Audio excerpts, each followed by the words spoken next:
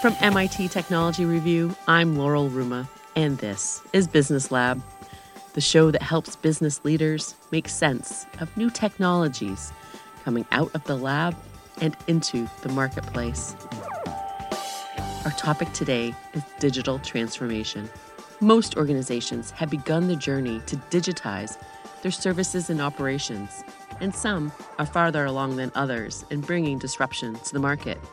But how do you bring transformation to organizations that are in highly regulated, service-based industries where competitive differentiation requires innovation? 2 words for you: internal transformation. My guest is Steve Day, the Chief Technology Officer of Enterprise Technology at National Australia Bank. This podcast is produced in partnership with Infosys Cobalt. Welcome, Steve. Thank you, Laurel. It's a pleasure to be here. National Australia Bank, or NAB, is undergoing a significant digital transformation. Gartner recently found that IT executives see the talent shortage as the largest barrier to deploying emerging technologies, specifically cloud-based technologies. But NAB uses insourcing. Most listeners are familiar with outsourcing. What exactly is insourcing, and how does it relate to outsourcing? Yeah, so I think it's all in the name. Insourcing would be the exact opposite of outsourcing. And to give you a little bit of history, National Australia Bank, like many banks, decided to outsource a large part of its operations in the 1990s. We basically pushed all our operations and a large part of our development capability out to third parties with the intent of lowering cost and making our operations far more process-driven. And I think those 2 objectives were achieved. But we did have an unintended consequence. And the unintended consequence was we basically froze our operations in time. And that created a situation, if you roll forward to 2018, we realized that we were still operating like we were in the 1990s. We were very waterfall driven. Our systems were highly process driven, but in a very manual way. And it took us a very long time to roll out new products and services that our customers really needed. So, it was about at that time that we realized we needed to do something different. We spoke with our outsourcers, of course, but to be honest, they weren't motivated to reduce our internal costs and to help us become far more agile. They were very happy for us to be paying them large amounts of money to do large amounts of work. So at that point, we decided to bring our capability back into the business. So waterfall being the opposite of agile, right? You were finding that was hindering your progress as a company, correct? It was. It really was hindering our progress. We were very slow. It took us years to roll out new products and services. And we had some young financial services companies knocking on the door, startups and the like, that were agile. They were able to compete really quickly. And we needed to change. We needed to look at a different way to roll out our products so that we could give customers what they're expecting. Many customers today are expecting an Amazon experience, a Google experience, a Meta experience. But we were still operating in the 1990s. And that's when we really pushed our culture. We stood back and we looked at it. And we decided that our entire culture needed to change. And we did that by building a series of tech guilds. We built a cloud guild, a data guild, an insourcing framework. We built our NAB engineering foundation. And with a goal of building a culture of innovation, of cloud, of agile, and being able to deliver great products and services to our customers in a cost-effective but very safe way. And as part of that, we started on our cloud migrations, and that is really moving at pace now. So insourcing seems to be working so far, but it didn't happen overnight, as you said. And even though 2018 wasn't that long ago, What was the journey like to first realize that you had to change the way you were working and then convince everyone to work in a very different way? Yeah, and we did realize that it was, if we didn't get the culture embedded, that we would not be successful. So building that capability and building the culture was number one on the list. And it was 5 years ago. It feels like a very long time ago to me. But we started that process, and through the Cloud Guild, you mentioned that the numbers. We trained 7,000 people in cloud, and 2,700 of those today are industry certified and working in our teams. So we've made really good progress. We've actually moved a lot of the original teams that were a bit hesitant, a bit concerned about having to move to this whole new way of working. And remember that our original teams didn't have a lot of tech skills. So to tell them that they were going to have to take on all of this technical accountability, an operational task that had previously been handed to our outsourcers, was daunting. And the only way we were going to overcome that was to build confidence. And, we built confidence through education, through, a lot of cultural work, a lot of explaining the strategy, a lot of explaining to people what good looked like in 2020 and, how we were going to get to that place. NAB's proportion of apps on public cloud will move from 1/3 to about 80% by 2025. But security and regulatory compliance have been primary concerns for organizations in regulated industries like healthcare and financial services. How has NAB addressed these concerns in the cloud? Initially, there was a lot of concern. People were not sure about whether cloud was resilient, whether it was secure, whether it could meet the compliance requirements of our regulators, whether the board and our senior leadership team would be happy to take, such a large change to the way we did business. And we spent a lot of time. We actually flew the board over to meet with many of the companies in the Valley to give them an idea of what was going on. We did a huge education program through our own teams. We created a thing called the Executive Guild so that middle management would have a great feel on what we were doing and why we were doing it. And as part of that, we created a set of tools that would help us move safely. One of those was CAST, and that CAST is a framework that we use to migrate applications to cloud. It's Cloud Adoption Standards and Techniques is what it stands for.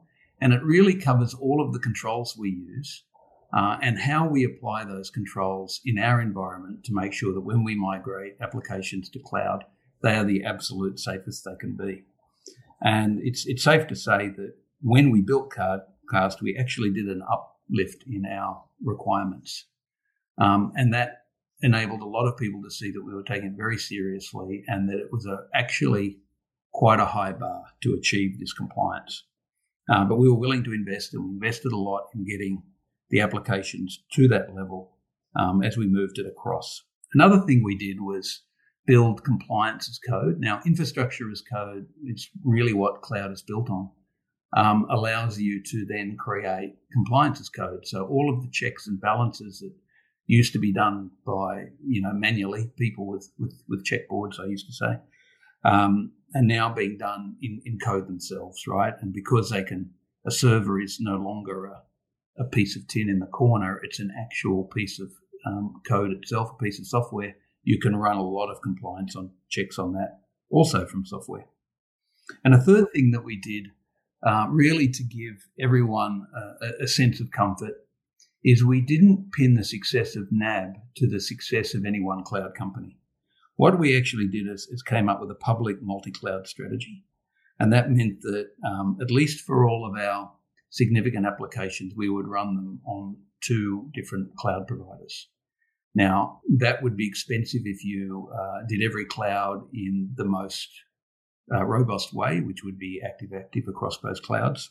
So we actually created another framework, our multi-cloud framework, which was about categorizing each application across multi-dimensions and then assigning that workload to one of 6 multi-cloud treatments. Multi-cloud treatment one being basically no multi-cloud. It's an app for convenience. It doesn't really matter if that application goes away. We allow that to sit in one cloud, all the way through to our most critical applications, which we insist on running active-active across both clouds. And in our case, that would be MCT6. So given all of those frameworks, the tools, and the focus that we put on that, I think we gave the organisation and the leadership at the organisation some confidence that what we were doing was the right move and that it would give us our ability to serve customers well while also remaining safe. How has cloud-enabled innovation across NAB? I can see it in the teams, and you've even upskilled executives to be comfortable with technology and what Agile means and how you're going to change the way that things are done. But what else are you seeing that's just brought some kind of a particular efficiency that is a particularly proud moment for you? Yeah, I think I would go back to that description I just gave you about infrastructure as code being an incredible enabler of innovation. I mentioned compliance as code, but there's also all kinds of operational innovation that you can perform when your infrastructure is actually software rather than hardware. Just being able to replicate things very quickly. The fact that you can have as many development environments as you need to develop your applications quickly and efficiently, because when you're finished with them, you just turn them off and stop paying for them. The fact that we can move to serverless type applications now that don't actually require any infrastructure sitting below them and enable our application team to not have to interact with anyone and just get on and develop their applications. Things like grid computing, which create massive computing power for short bursts of time. So you pay a lot, but you only pay a lot for a very short amount of time. So you end up paying not very much at all. But to achieve massive things in predicting what the market's going to do at times of concern and things like that. Infrastructure-aware apps, some of the amazing things we're doing in cyber at the moment to understand cyber attacks, to be able to thwart them in a much more elegant way than we have in the past. Financial operations, which enable us to take control of the elasticity of that cloud environment. And all of those things sort of add up to this, this platform of innovation that people can build things on that really create great innovation. And how does that turn into benefits for customers? Because user experience is always an important consideration when building out tech services. And as you mentioned, customers certainly expect Google or Meta-like experiences. They want online, fast, convenient, anywhere they are on any device. So how is something like artificial intelligence at an ATM serving both the need for improved security and improved user experience? Yeah, great question. I think for improved security, fraud is a great one. There are so many scams going on right now, and AI has really enabled us to be able to detect fraud and to work with our customers to prevent it in many cases where, we're seeing patterns of fraudulent or the ways that fraudsters actually approach their victims, and we're able to pick that up and intervene in many cases. Operational predictions on things that are going to fail or break. Then things that are just better for customers, like faster home loans, right? We have a large number of our home loans being approved in under an hour now because the AI allows us to take calculated risks, basically, to do risk management in a really fast and efficient way. And then there are just small things. There's some great stuff out there, like one that I really like is just, if I get a check, I don't get many checks anymore, but occasionally I get one. I just take a picture of it out of my banking app onto the iPhone and it's instantly processed. Those sorts of things are really leading to just better customer experiences. That's my favorite as well. But a home loan under an hour, that's pretty amazing. And that's because, we have a history of what that customer's done with us. No longer do we have to have that customer fill in large surveys of what their monthly spending is and what their salary is and all of that. We have all that data. We know all that about the customer, and to have to ask them again is just silly, to be frank. We can take all that information and we can process it directly out of their account. All we need is the customer's permission to do so. Mm-hmm. The open banking legislation and things that have come through at the moment that allow us to gain access to information with the customer's permission through their other financial services, that also enables us to really have a good understanding of that customer's ability to meet their repayments. We also do a lot of AI on things like valuations. The amount of AI going into valuing a property now is absolutely incredible. For instance, in the past, you've had to send somebody out to a house to do the valuation so that they can appreciate things like road noise, right? How much road noise does that property have? What are the aspects of that house? And through being able to look at, say, Google Maps and see how many cars per hour are flowing past that house, what the topology of the landscape is around that house, we can actually do calculations and tell exactly what the road noise is at that property. And we're able to use layers and layers and layers of information such as that, and that goes along with, is the house on a floodplain? Is the house overflown by aircraft? Is the house, what material is it made of? We can pick all of that from satellite imagery. Does it have a swimming pool? Does it have solar panels? We can gather a lot of that and actually do the valuation on the property as well, much faster than we have in the past. And that enables us to then provide these really fast turnarounds on things like home loans. That's amazing. And of course, all of that helps, keep innovation up at the bank, but then also improve your own efficiencies and, making money is part of being a business. And then you put the money back into making better experiences for your customers. So it's sort of a win-win for everyone.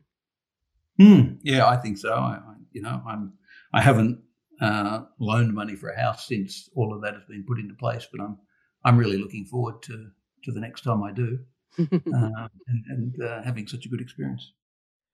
Collaborating with your customers is very important, but collaborating with your competitors could be as well. In one example, NAB teamed up with cloud providers and other global banks in an open digital finance challenge to prototype new banking services on a global scale. Why did NAB decide to do this? And what were some of the global financial challenges this initiative was looking to solve? Well, I think, creating great partnerships to encourage innovation, I think, is the path forward. Like everything, we don't have a monopoly on great ideas. And I think if we limited ourselves to the ideas we came up with, we wouldn't be serving our customers' best interests. So, searching globally for great ideas and then going through a process of looking to see whether they can actually be productionized is a great way of bringing innovation into the bank. My favorite at the moment is Project Carbon, which is 7 banks around the world all getting together to create a secure clearinghouse for voluntary carbon credits. Which, if you think about that and where the world's going and how important that will be going forward, it's just absolutely wonderful that we've got this situation being built today. But there'll be things that create more secure payments, faster payments, more convenient payments, more resilient ledgers. And I mentioned faster home loans, etc. So just an exciting time to be in the industry. Yeah, and to be so open and willing to work with other folks as well. So what else are you excited about? There's so much innovation happening at NAB and across the financial services industry. What are you seeing in the next 3 to 5 years? I'm seeing faster pace of change. So one of the things I'm aware of at the moment, things are changing so fast that it's really hard to predict what is going to come up in the near future. But one thing we know for sure is we will need a platform that enables us to pivot quickly to whatever that is. So I'm actually most excited about the opportunity to build a platform that is incredibly agile and allows us to pivot and to move and to exploit some of these great ideas that are coming in from global partners or, internally or wherever these great ideas are coming from. Our new graduates come up with quite a few themselves. How do we get those ideas to production really quickly in a safe way?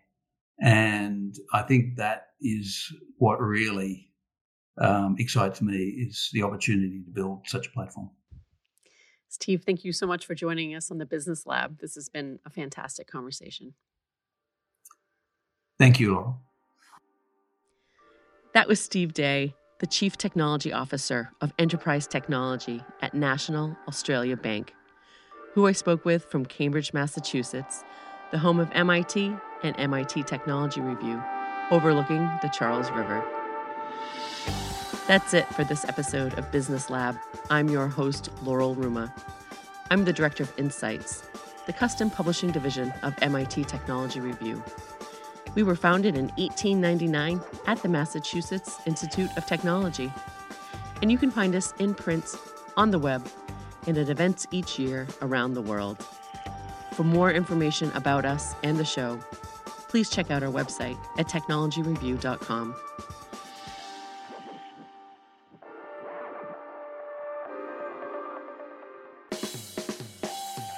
This show is available wherever you get your podcasts.